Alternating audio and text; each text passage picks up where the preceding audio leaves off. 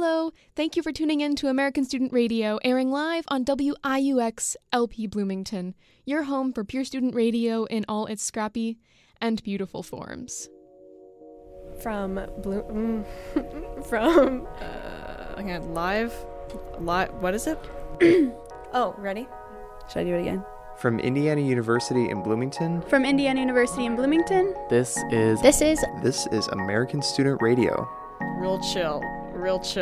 Aliens, conspiracy, journalism, and lesbians.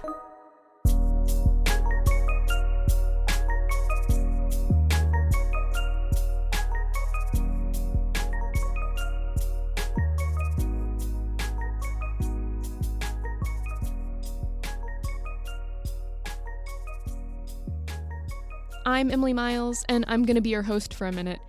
I want to start off with a question. What are you tasting right now? Take a moment to identify the flavors.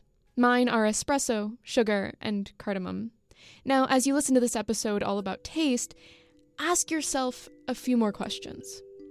Who is responsible for the flavors in your mouth? What sorts of memories do those flavors conjure? And what do they say about you?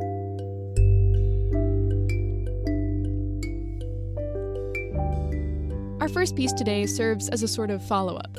Back in spring 2017, we did a show about food, and for that show, Calla Norman and I talked with the founders of FED, or Food Education at IU.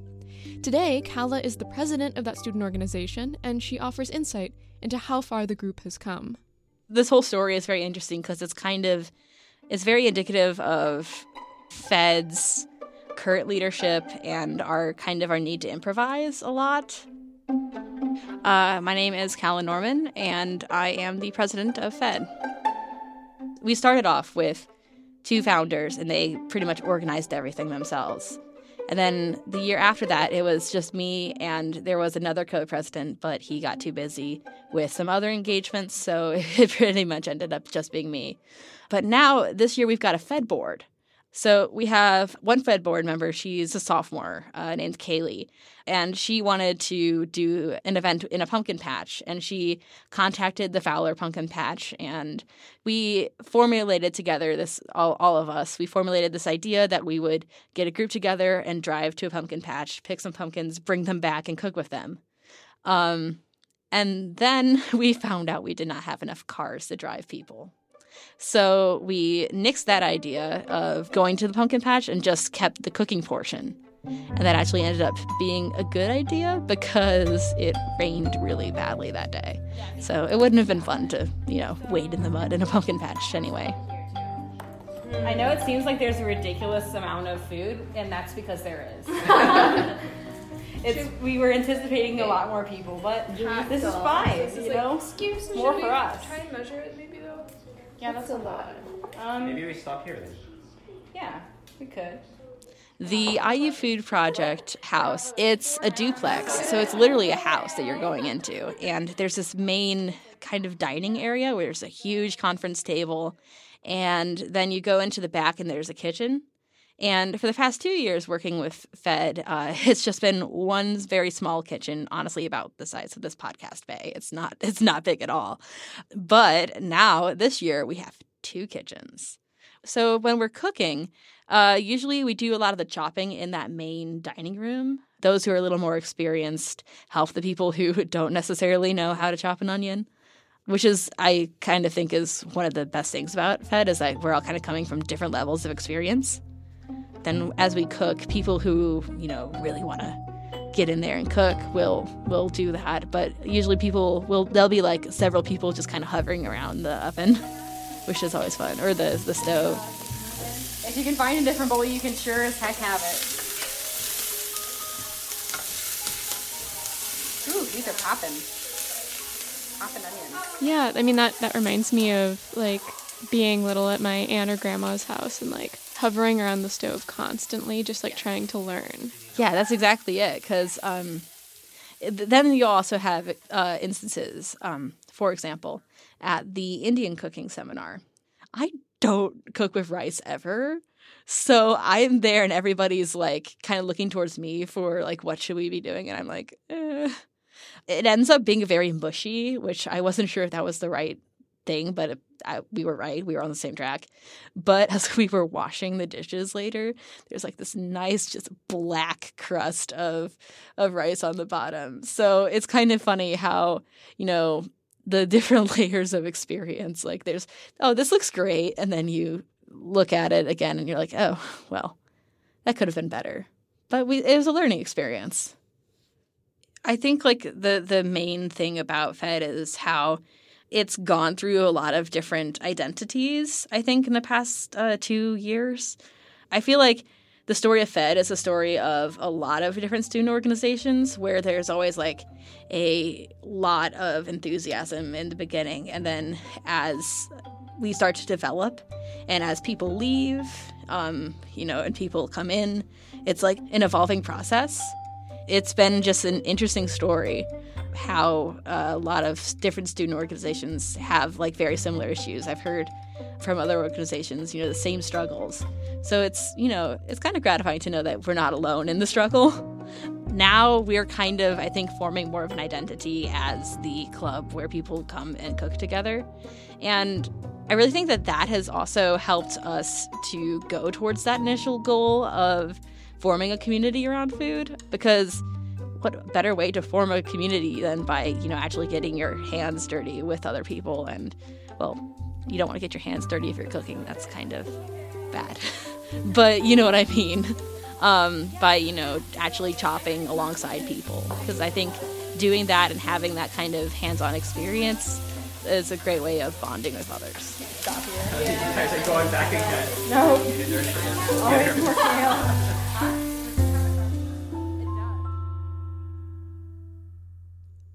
The music in that piece, and actually in a lot of American Student Radio, comes from Blue Dot Sessions and is used under a Creative Commons license. Special thanks to Kala Norman for providing the lovely cooking sounds. Coming up next, Rick Brewer invited fellow producer James Keys into the studio to talk about sommeliers. But not just any old wine tasters, we're talking about master sommeliers and the story behind a scandal that has rocked the wine community. Let's just dive right into our topic of the day. So the topic is sommeliers, master sommeliers, wine tasting. So, and for those of you who don't know, a sommelier is a quote-unquote wine expert. They're the kind of person that you might see in a fancy restaurant, 5-star restaurant, white tablecloth, who can pair your food just right with a nice, fine bottle of wine. They might know the history of the wine.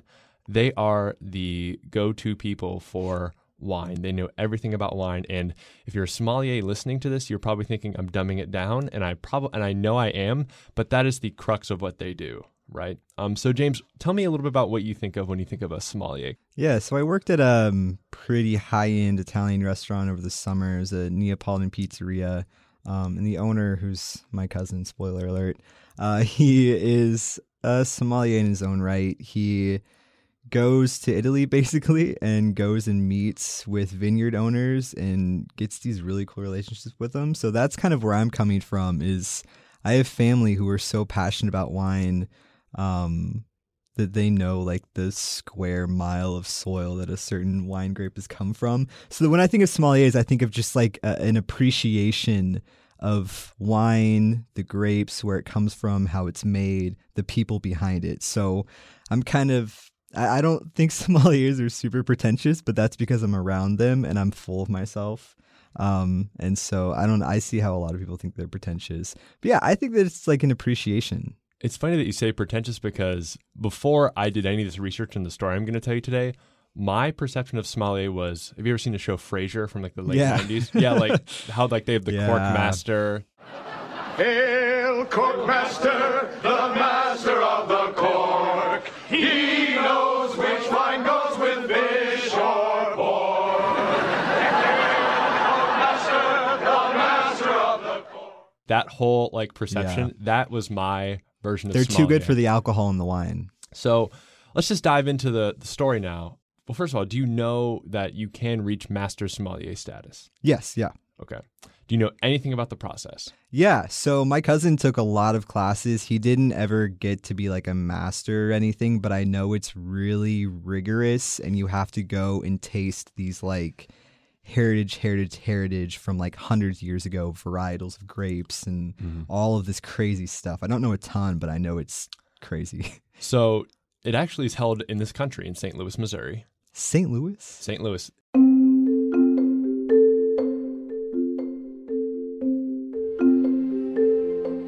So approximately 200 sommeliers from around the world submit themselves to this grueling 3-part test to become a master sommelier. And what that test includes is that you must pass an oral test of wine theory, which examines like your encyclopedic knowledge, where the wine comes from, what style the wine is grown in, the grapes, really the nitty-gritty sort of book part of wine. And then it's followed by like the service portion, and then you're judged on courtesy, your salesmanship, how you treat customers, essentially. But the worst part about this exam is that you do a blind tasting, and this is where most people get tripped up. It's super intense. You have to identify 3 red and 3 white wines based on flavor and appearance alone. It's also important to know that the vast majority of wine pros who take this fail. Like, it's extremely hard to pass. And I'm pretty sure, according to my research, in this test, 45-year history, a mere 250 people worldwide have only passed. That sounds about right. And have reached master sommelier status. Yeah. And just granted that, like, hundreds of people have tried to reach the status. So spent their whole life taking classes, tasting wines, right. Traveling the world. Yeah, like, it's actually insane because these people are spending 20 to 30 hours of studying per week. They get coaching from sports psychologists. They've accumulated mountains of credit card debt. The master is top bragging rights. Your salary increases by 50%. And again, it's this idea of you have been knighted as the top of your field. So what was really cool about this year is that unlike any other year, at the end when they were announcing who had passed, 24 people had passed. Wow. Again, tell yourself, 24 people passed, and then all time it had been about 250. I think they figured out how to cheat the system. I think they made a study guide. Well, it's interesting that you say that, James, because soon after everyone had been given their master sommelier status, the 24 people, it had been leaked that one of the cork masters had released the tasting information.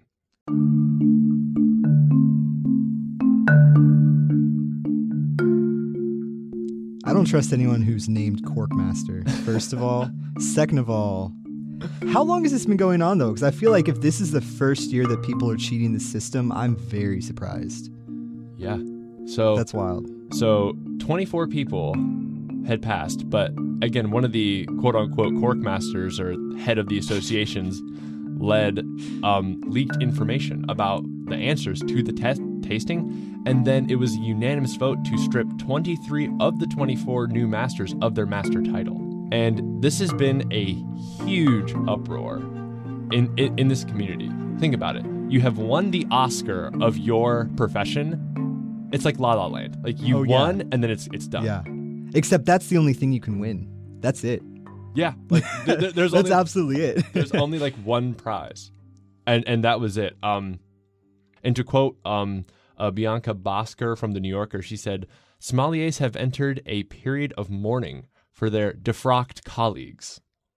So now that you know this story, what do you think? I want to know some of your thoughts about it. Yeah, it's tricky because I'm typically around people who don't seek out a title because their love and appreciation of wine is enough. And I think that they're focused more on the, hey, my friend Giovanni has this vineyard in Sardinia and I'm friends with him and I sell his wine and I'm one of the only places in the U.S. that sells this wine. I think that I'm around people like that, and so it's kind of hilarious to see people get so up in arms about something that's so arbitrary. But then again, in terms of salary, you make a lot of money as a master sommelier. The amount that are employed in the U.S. is so small. I see how people can have a lot invested in it, but I don't get it.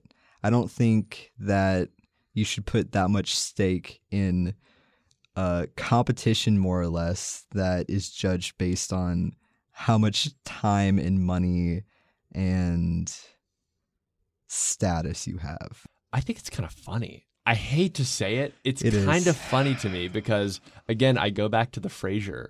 It was jammy, plummy, dense, and chewy. There is no doubt in my mind that it was a Napa Valley Merlot. And you, Fraser? A nice, big wine with excellent heft. It's Napa, all right, but as I always say, why go Merlot when you can call a cab? But it is kind of amusing to me because it's just like, and also the way that these New Yorker articles are written, which is where I got the source of information. Yeah. The way I read it, it's almost like sarcastically written, I feel like. Yeah, and people in the industry too. I mean, first thing comes to my mind, Mario Batali. His kind of the way he likes people to taste wine is to just taste what they taste. And taste is often based off of how you perceive things and what experiences you have. And so Mario Batali always says, if you taste zucchini in a wine, then you taste zucchini in a wine. And if you like it, then you like zucchini wine. Like, no one should care what you taste or whether or not that's valid. And I feel like sommeliership kind of perverts that in a way and gets people further away from enjoying wine for what it is. Because if you think Franzi is good, Franzi is good. No one's gonna, you'll get judged, but who cares? If you like it, you like it. Slap the bag. Exactly. Slap that bag, honestly. I think when you get too deep into wine as a competition is when you start to get far removed from the history of it, the culture behind it, what it's created, what it's destroyed, And I think it's really interesting to see the people behind it and to put those people so far aside and to just have the wine and the dollar value speak for itself. I don't like that. So that's why I can kind of laugh at it too.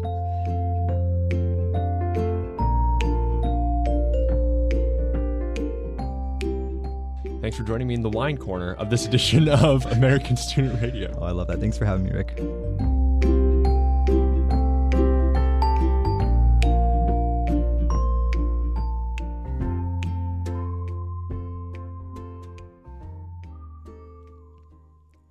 That was Rick Brewer, along with James Keyes.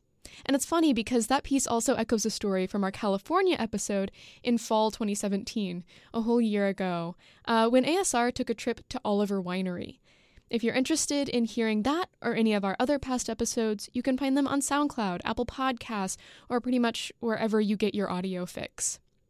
And if, by rooting around in our stuff, you find that you want to make some sound with us, just let us know. You can find us on Facebook, Twitter, and Instagram, and we are always accepting pitches. Now, to end our show, we're going to share with you another cool podcast. It's called Filter Stories. Each episode, host James Harper brings you a story about the life that happens around coffee. The little taste of this show we're giving you now comes from the episode Firefly. Murray is one of Ecuador's most famous coffee farmers. But there's a problem. He's only earning $2 profit from 250 espressos. So how does he survive? While he struggles, his farm is splashed across Instagram and roasters say they have his interests at heart. This is the real story behind the glossy Instagram posts. The reality might change how you look at your next cup of coffee. Back in October 2017, a US specialty coffee roaster posted a photo on Instagram. And the photograph is of Murray Cooper, a 6-foot middle-aged white guy. He's wearing a dirty t-shirt, and he's standing in between 6 buckets of coffee cherries. This is what it read. Hanging with Mr. Cooper. Our newest coffee offering is a single producer lot grown by Murray Cooper in the Nenagao region of Ecuador. This is our first year purchasing from Murray, who grew up in Kenya and moved to Ecuador to become a forest ranger and photographer. But in that text is a glaring mistake. Murray is not Kenyan. He is a white South African. And a number of roasters were selling his coffee saying he was from Kenya. he tried to clear up the confusion by sending a bunch of emails. Just saying, listen, I'm kind of proud of my South African heritage, and I'm a bit of a international figure because of my photography. And I know I'm posting on Facebook where I've got a lot of followers, and I'd like them to know that I am actually South African, not Kenyan, but it wasn't changed in a whole year, and I was constantly being asked about the whole Kenyan story. So I think a lot of people thought I was bullshitting. Trying to be cool in Kenyan coffee kind of guy. Yeah, or maybe it's not cool to be South African. That's the other one. White apartheid bastard. Maybe in the same month as the Instagram post, you popped into a cafe and drank a latte made using Murray's Firefly coffee. Now, I'm guessing you knew nothing about Murray. And even if you had heard his name, you were probably relying on your roaster to give you the facts. And these roasters got a pretty basic fact wrong about Murray. Now, that same roaster who published the Instagram post also published a transparency report in the same year. The subtext was, "Don't worry, we've got our coffee farmers' interests at heart." But let's look again at that photo. Those 6 buckets will make about 250 espressos. Murray's total profit from those 6 buckets would be $2. Not $2 per bucket. $2 for all 6. How does one of the most famous coffee farmers in all of Ecuador earn just $2 profit from 250 espressos? What's going on here behind the scenes? Well, for once, let's hear the real story behind the glossy Instagram photos. Because the reality might change how you look at your next cup of coffee. I'm James Harper, and this is Filter Stories. The untold stories hidden in your cup of coffee.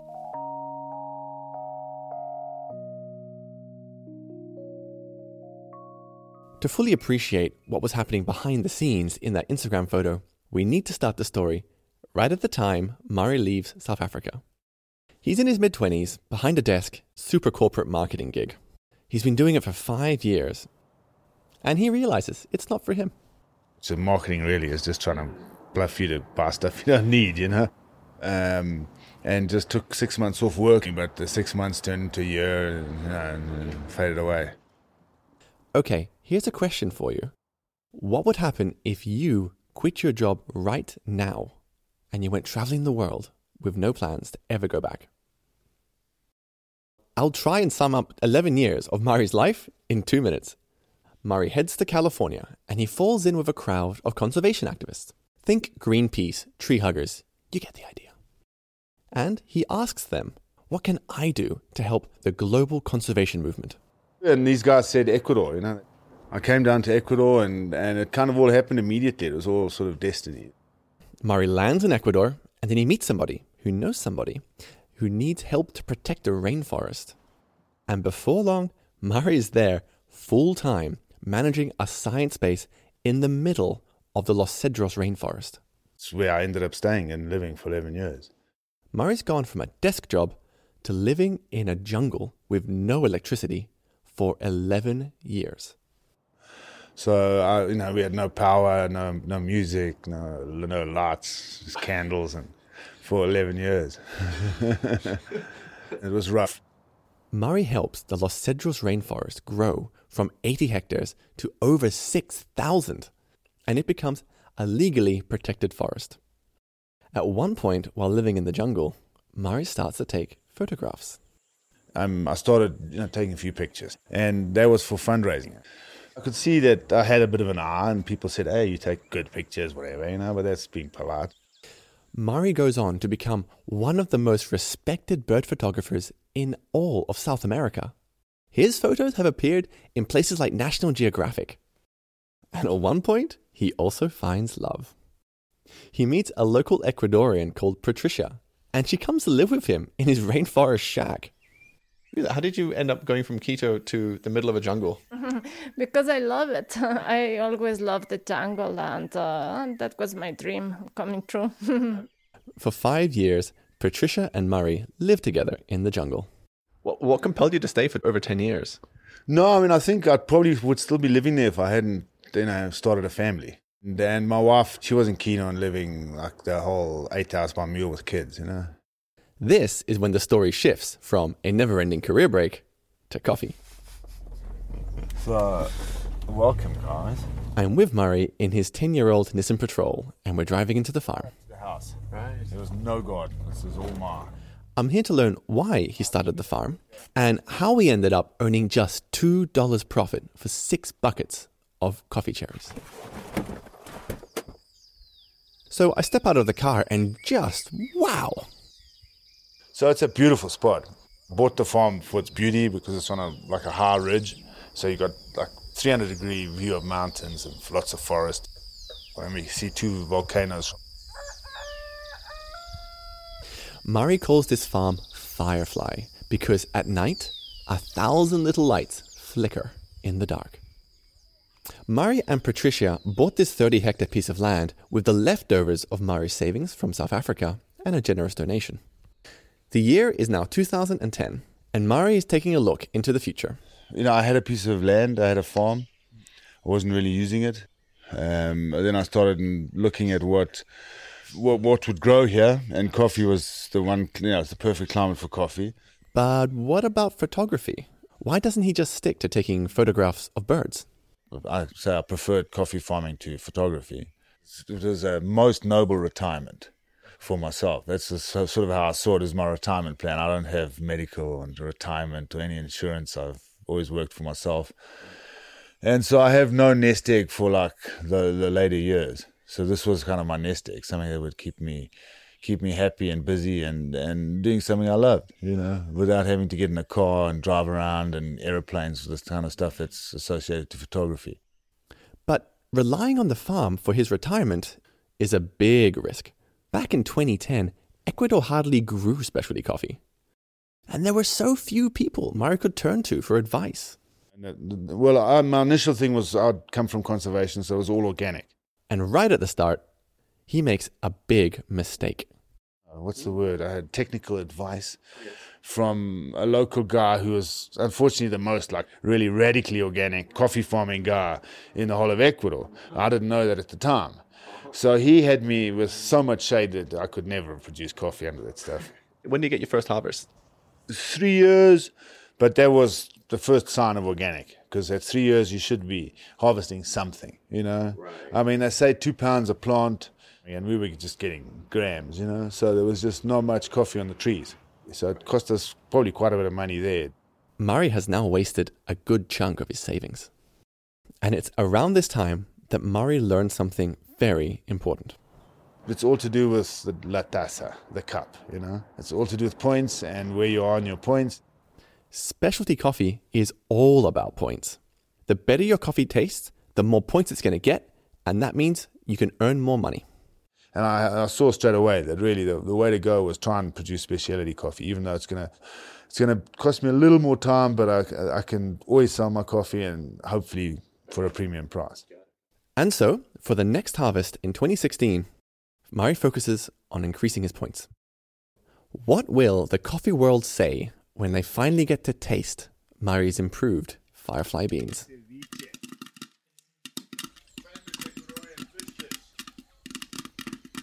It's now lunchtime on the farm.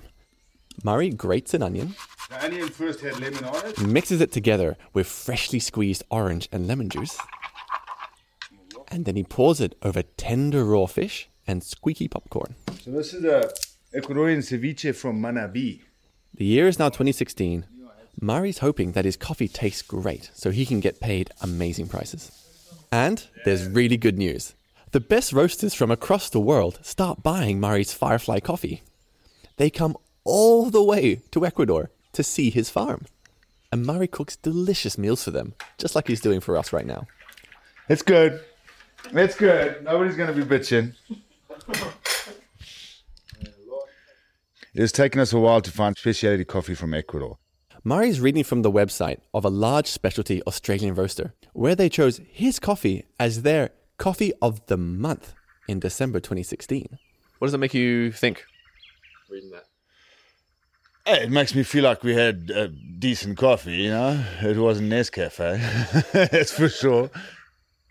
One of the reasons Murray's coffee tastes so great is because he's managing the farm incredibly well. I speak with Juan Carlos Vega, a senior consultant hired by the Ecuadorian government to assist farmers like Murray with technical issues. I ask him how Murray's farm compares to others he has seen in the region. I would say at least in the top 5.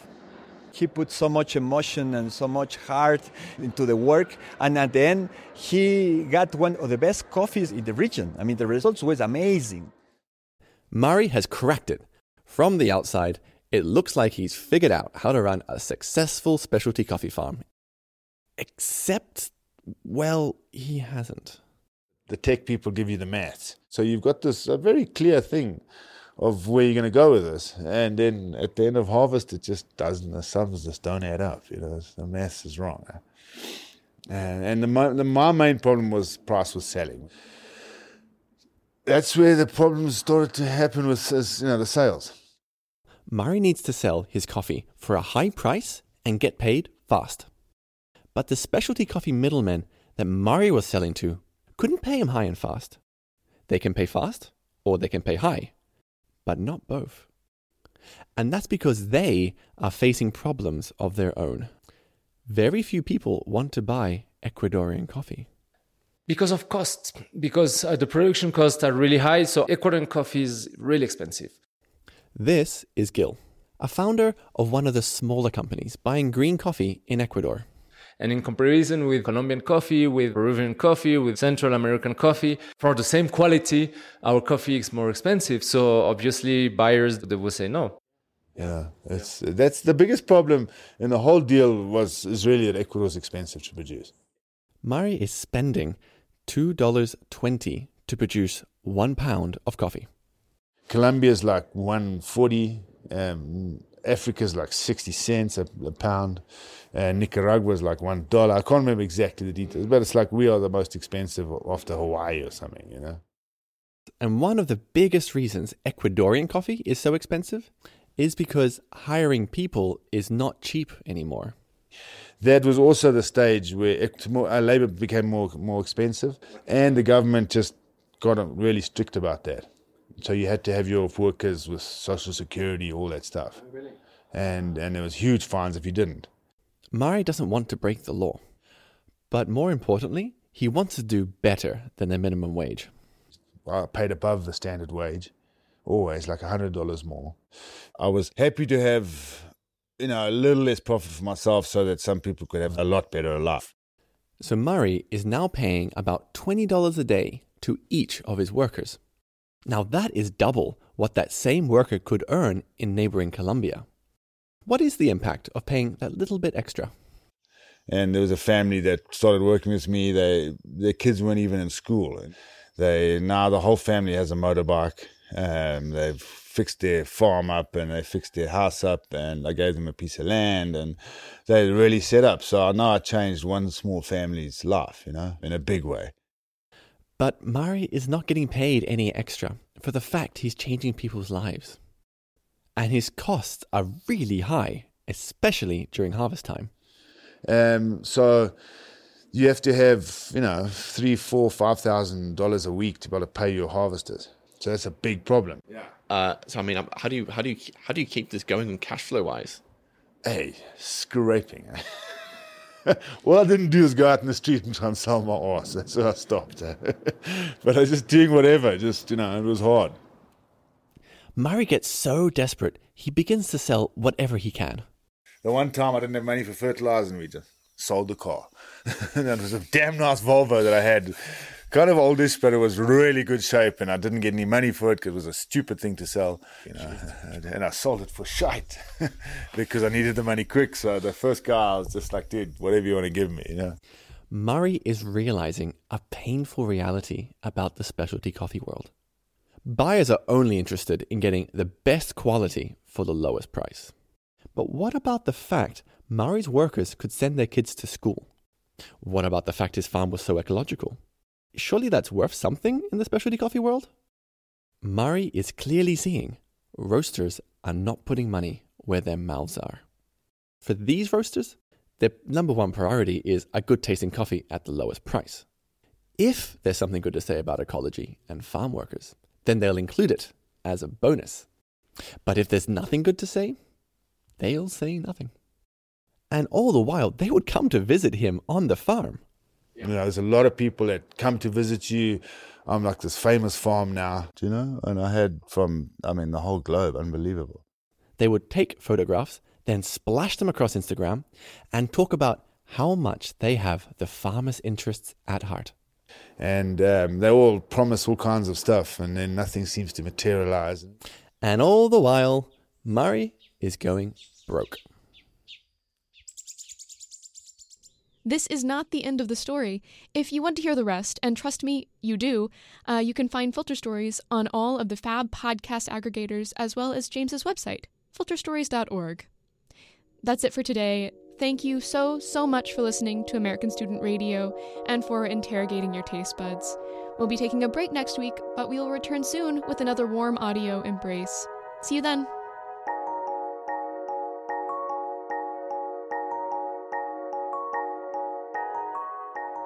American Student Radio is a student-run audio storytelling group at Indiana University in Bloomington. We broadcast new shows every Sunday at noon on 99.1 WIUX and on our podcast. Find us wherever your ears listen to podcasts. Our theme music comes from Lunamatic. Special thanks to our advisor, Amy Gastelum. You can follow us on Twitter at ASR Voice or find us on Facebook and Instagram. We'll be back with more stories next week.